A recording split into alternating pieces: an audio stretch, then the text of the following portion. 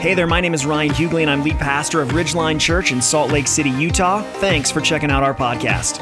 Our goal is to help as many people as possible meet and mature in the Jesus of the Bible.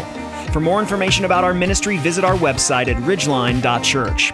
If you enjoy the podcast, consider subscribing on the platform of your choice. Thanks again for listening, and I pray God's Spirit uses this message to revive you in a fresh way.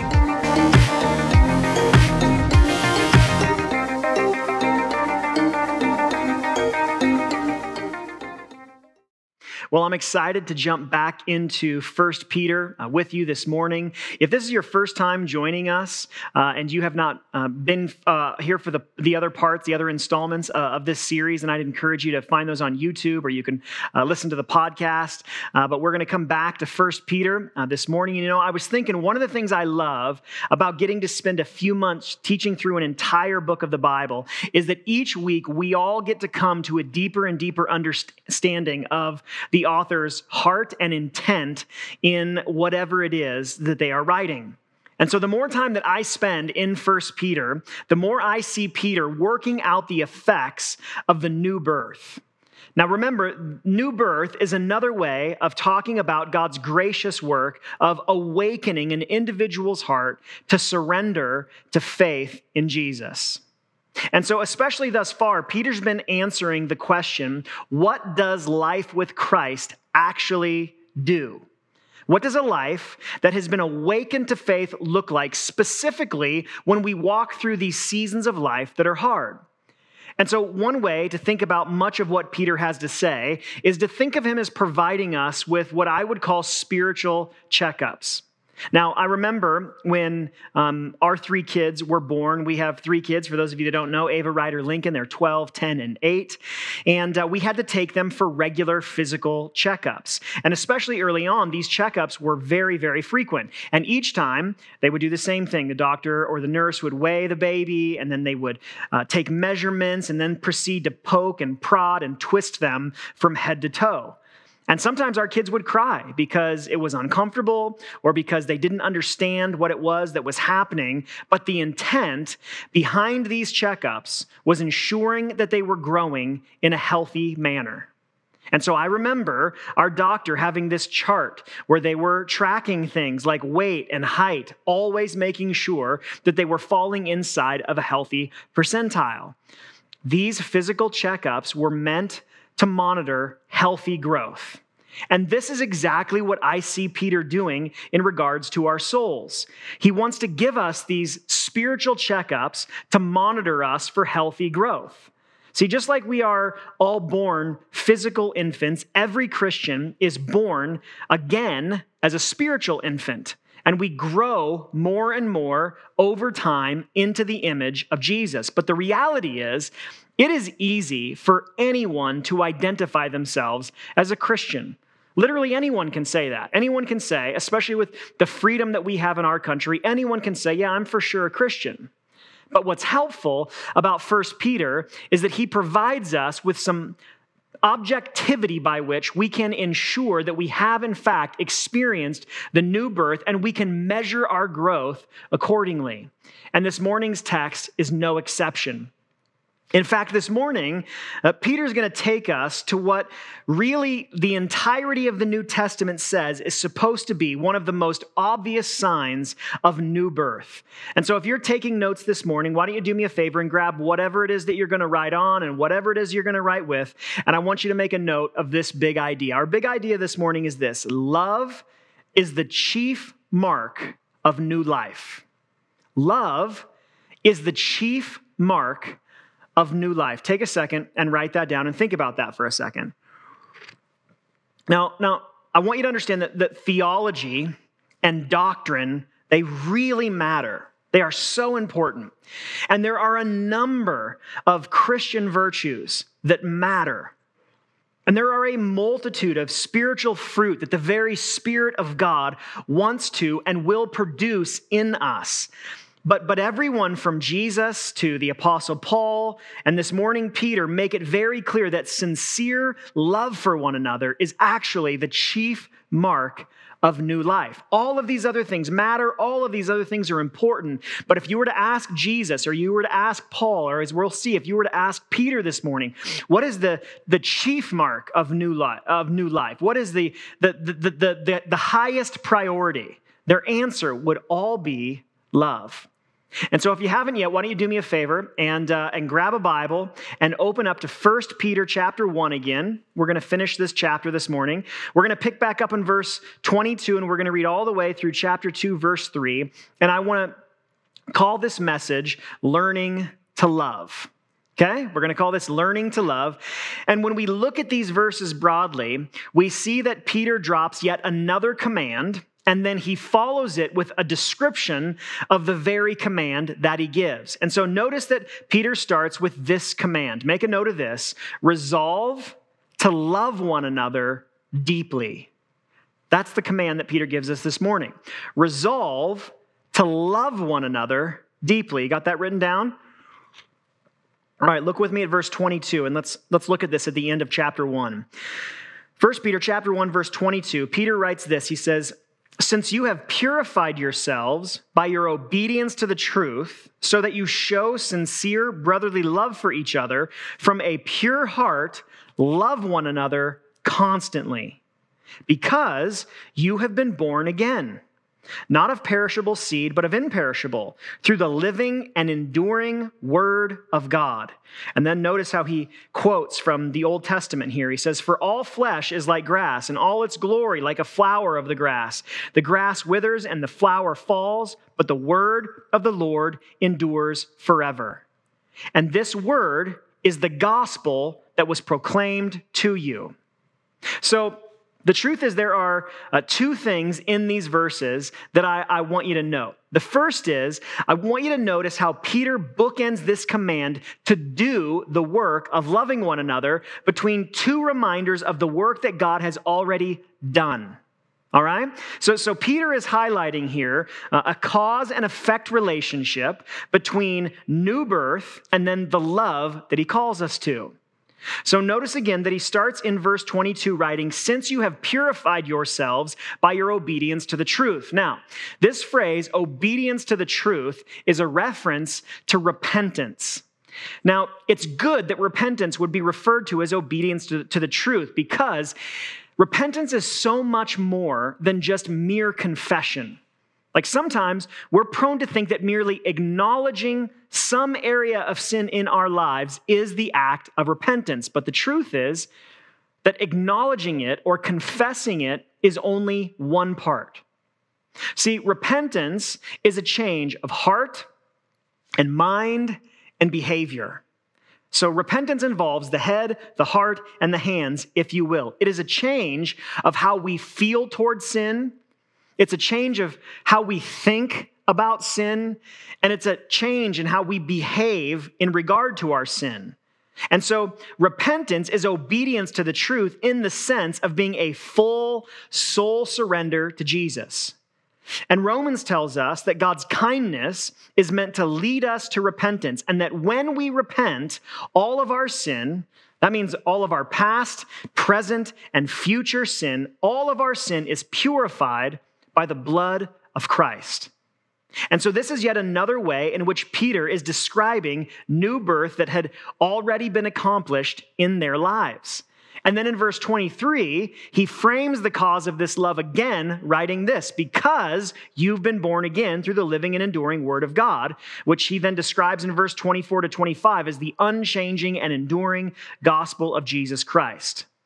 So last week I said, when it comes to the way of Jesus, you might remember this, imperatives always follow indicatives. Imperatives always follow indicatives. What we're called to do is caused by what God has already done in Christ. You got that? What we're called to do is accomplished, is caused by what God has already done in Christ. There is cause and there is effect. So think about what happens when you heat water to 212 degrees. It boils, right? Heating the water is the cause, and the boil is the effect. Should you cool water to 32 degrees, it will freeze. There's cause and there's effect.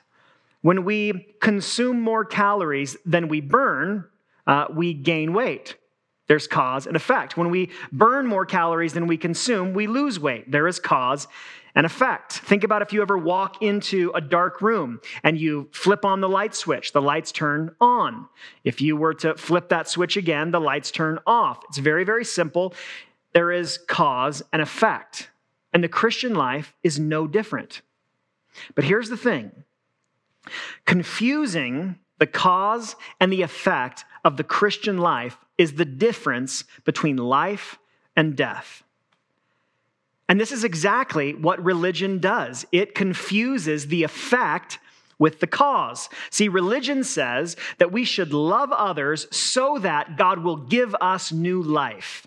But the Bible says that when God gives you new life, you will love others. And so Peter bookends this command to do the work of loving one another between these two reminders of the work that God has already done. Now, that being said, we can't ignore this very critical command that does happen in the midst of all this. Peter makes clear that new life in Christ leads us to learn to love. He says that our repentance results in showing, notice this again, sincere brotherly love for each other. And then he clearly commands, from a pure heart, love one another constantly. Now, you may hear this and think, but some of the Christians that God's put in my life are so difficult. And if I'm honest, I don't feel love toward them. And you know what I'd say to that? I'd say that's fair. Some people are very hard to love. But here's what we have to understand. The love that is commanded here in 1 Peter and really throughout the New Testament as a whole, it is not a feeling as much as it is a behavior toward one another.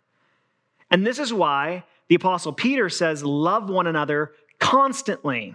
The Greek word that we translate as constantly speaks of effort and strain. It is a call to love with stern resolve, with fervency and eagerness. See, it's a decision that says, I'm going to treat others in a loving manner no matter what, and I am never going to stop. I'm never going to stop. And so it's not that our feelings play no part in the call to love, but it's critical that we do not allow our feelings to dictate whether or not we behave in a loving manner toward others. A few weeks ago, I mentioned that we had spent a day out at the Jordanelle Reservoir, but I don't think that I mentioned that on that particular day, it was like just crazy windy.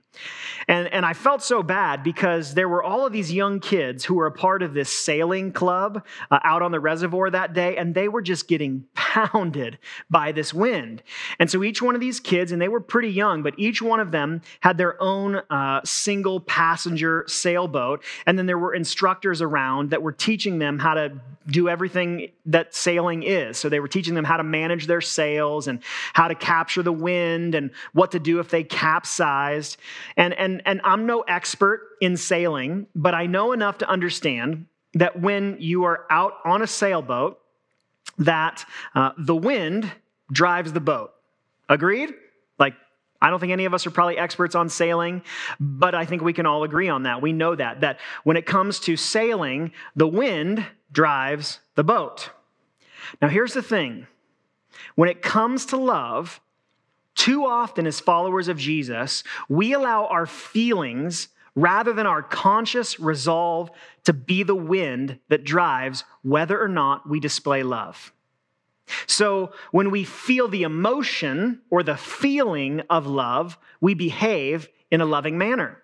But when we don't feel that love, we don't behave lovingly. And the problem is, when it comes to the Christian life, a conscious resolve to show concrete displays of love is the wind that drives us. It's a decision that we make, again, that says, I have been shown love by God that I do not deserve. And so now I'm going to show love to others, regardless of whether or not it's deserved. And that resolution, that decision, not the feeling, is the wind that drives our love for one another. if we have received the gift of new birth, we can and we must resolve to love one another deeply, no matter what. And just in case we're not clear on what that love is to look like, I want you to make a note of this. Make a note of this description that Peter gives us. He says, reject everything that ruins love. Make a note of that. Reject everything that ruins love. Now listen to chapter 2, verses 1 through 3. Peter continues saying, therefore, rid yourselves of all malice, all deceit, hypocrisy, envy, and all slander. Like newborn infants, desire the pure milk of the word, so that by it you may grow into your salvation if you have tasted that the Lord is good. Now, I want you to notice that verse 1 starts with this important word again, therefore. So, because they had received the gift of new life, Peter calls them to rid themselves of everything that would ruin the love that he has called them to. And this phrase, rid yourselves, comes from a Greek phrase that refers to the removal of dirty clothing. Now, some of you know our good friend, Pastor Ashley Herr from our sister church, Redemption Bible Church in Chicago. He was just down here a few weeks ago, and he and Pastor Tyler and I spent a couple of days up in Park City talking about how we could align our efforts to better care for the growing number of pastors and ministry leaders who are being chewed up and spit out of vocational ministry. And we had really fruitful time and conversation about that, and we're excited to see what God does. But in addition to those conversations, we also really wanted to have some fun together. And so we spent a day in the Uintas doing some UTVing. Now, if you have ever driven a UTV, then you know you tend to get pretty dirty, right? Like depending on where you go, it's dusty. It can be super muddy. You may drive through creeks and ravines, and so you get wet, and then that dirt and that dust sticks to you all the more.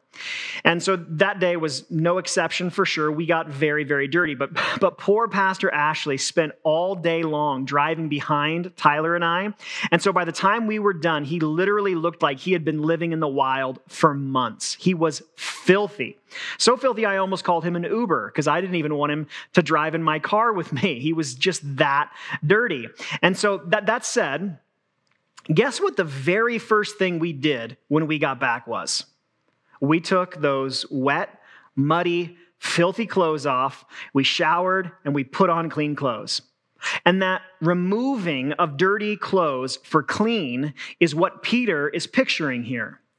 He's calling us to shed unloving behavior that is inconsistent with our new lives in Christ.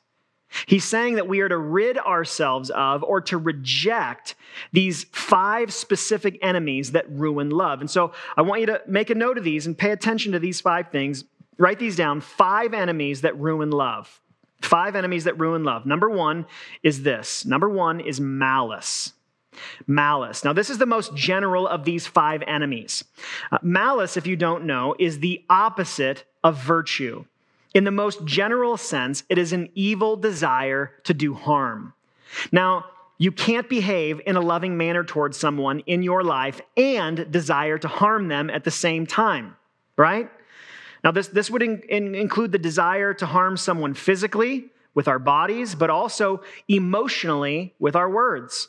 Now, we all know what it is to speak with the intent to hurt and to cause harm.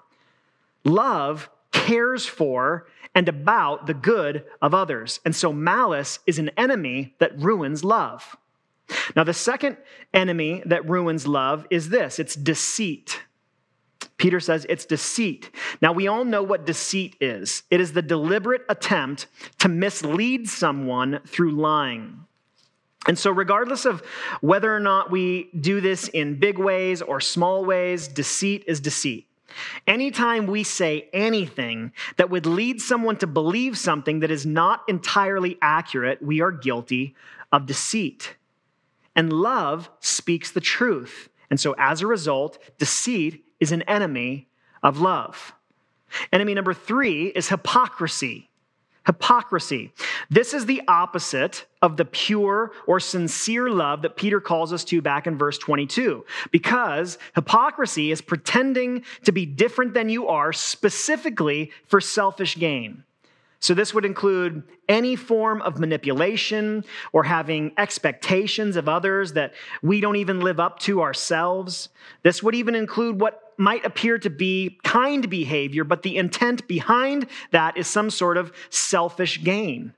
Love is sincere, it's pure-hearted, and so hypocrisy is an enemy that ruins love. Here's number 4. Number 4 is envy. Envy. Now, envy is longing for what another person has, and envy poisons our ability to celebrate and to be happy for others. Instead, we end up trying to tear them down, because if we can't have what they have, then we don't want anyone to have them. We don't want them to have it, and so we're going to tear them down. And there are endless ways in which we can fall prey to envy. Maybe you're single and you envy a friend who is married or has a spouse. Or maybe you have a spouse, but you envy a friend or a family member that you believe has a better one. We can envy another person's job. We can envy their season of life. We can envy another person's home, their job, their gifts, their abilities, their appearance. It's endless. And love lives with this generous joy for the goodness of God in the lives of other people. And so envy is an enemy that ruins love. And then lastly, number 5, Peter says, is slander. Slander. Now, slander, you probably know this, but it's any words that we would speak with the intent of damaging another person's reputation. It's words that we speak it's not just mean words or cutting words. Specifically, slander has behind it the intent to harm another person's reputation. And so this is why the Proverbs so frequently forbid gossip. Gossip is harmful to a person's reputation. And this is one we have to keep a particular eye on right now as we are living in such a tense and a divided point of history in our country. Love uses words for the edification and the good of those around us. And so slander is an enemy that ruins love. And so it doesn't matter if it is on the internet, on social media, it doesn't matter if it's face-to-face with someone. We do not use our words to harm the reputations of others, ever. And so let's take an honest look at these 5 enemies that ruin love. Where are we guilty of allowing them to live in our relationships? Where do we need to repent and reject these enemies that ruin our ability to love? Now, as we close the message this morning, I just want to point your attention real quick back to verses 2 and 3, because they provide us with a particular insight into how we grow and mature in this chief mark of new life in Christ, right? Look back at verse 2 with me.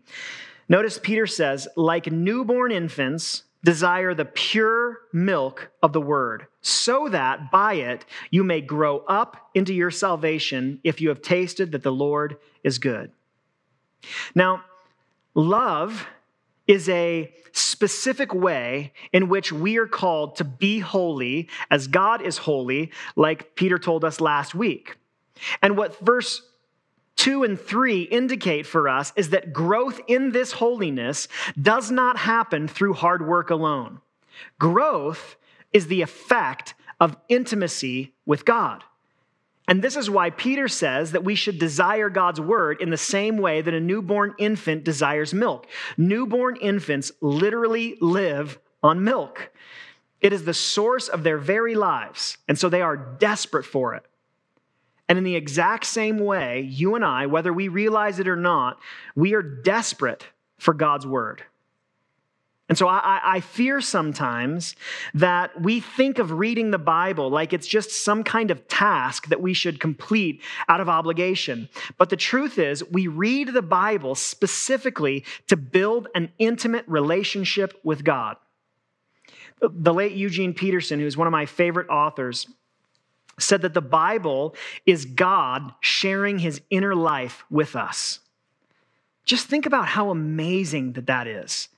The Bible is God sharing his inner life with us. He is sharing his heart. He is sharing his desires. He is sharing his plan. He is sharing his purpose with us. He's sharing his inner life with us. And just like sharing our inner lives with one another, our hopes, our dreams, our feelings, being open and honest and vulnerable and authentic and transparent with one another, just like that builds intimacy in our relationships with one another, God shares his inner life with us through his word so that we can grow in intimacy with him. And it's true that the more deeply that we press into him, the more we become like him. That's exactly what Peter says here. Like newborn infants, desire the pure milk of the word, so that by it you may grow up into your salvation. Love is the chief mark of new life. But rather than just simply resolve to be more loving this week, let's resolve to spend more time sitting with God and contemplating the inner life that he has generously shared with us through his word. So I want to encourage you this week, if you don't have a place that you're currently reading, pick a book, any book. Doesn't even matter what it is. If you're not sure where to start, I would say if you want to start in the Old Testament, start in the beginning of the book of Psalms. If you're in the New Testament, maybe read the Gospel of Mark or one of the letters that is toward the back half of the New Testament. But I want you to choose a book and to read slowly, reflecting on what you're reading reveals about God's heart and his mind. Love is the chief mark of new life. And so let's lean into the God of love this week as he produces the love that is consistent with this new life in us and through us. Let's pray. Father, we thank you that you are a God of love. Your word says that you are love, that you define love, that you embody love, that you model it, that you have displayed it to us, primarily in the sacrifice of your son Jesus in our place for our sin. Jesus, there has never been a greater act of love than that, and we thank you for that.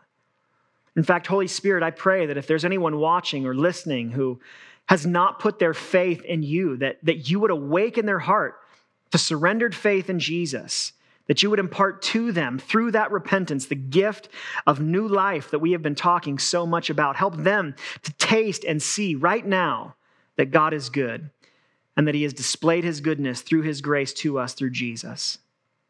And Lord, I pray that you would help us not just to head back into another week committed to and resolved to trying to work harder to be more loving. Lord, help us to lean into you more deeply. Help us to spend more time contemplating and reflecting on your word. Help us to find your inner life here, and through it to be changed more and more into your image. Lord, help us to live into this new life that you have given to us. And I pray, Lord, that the primary sign of that new life would be love. In Jesus' name, amen.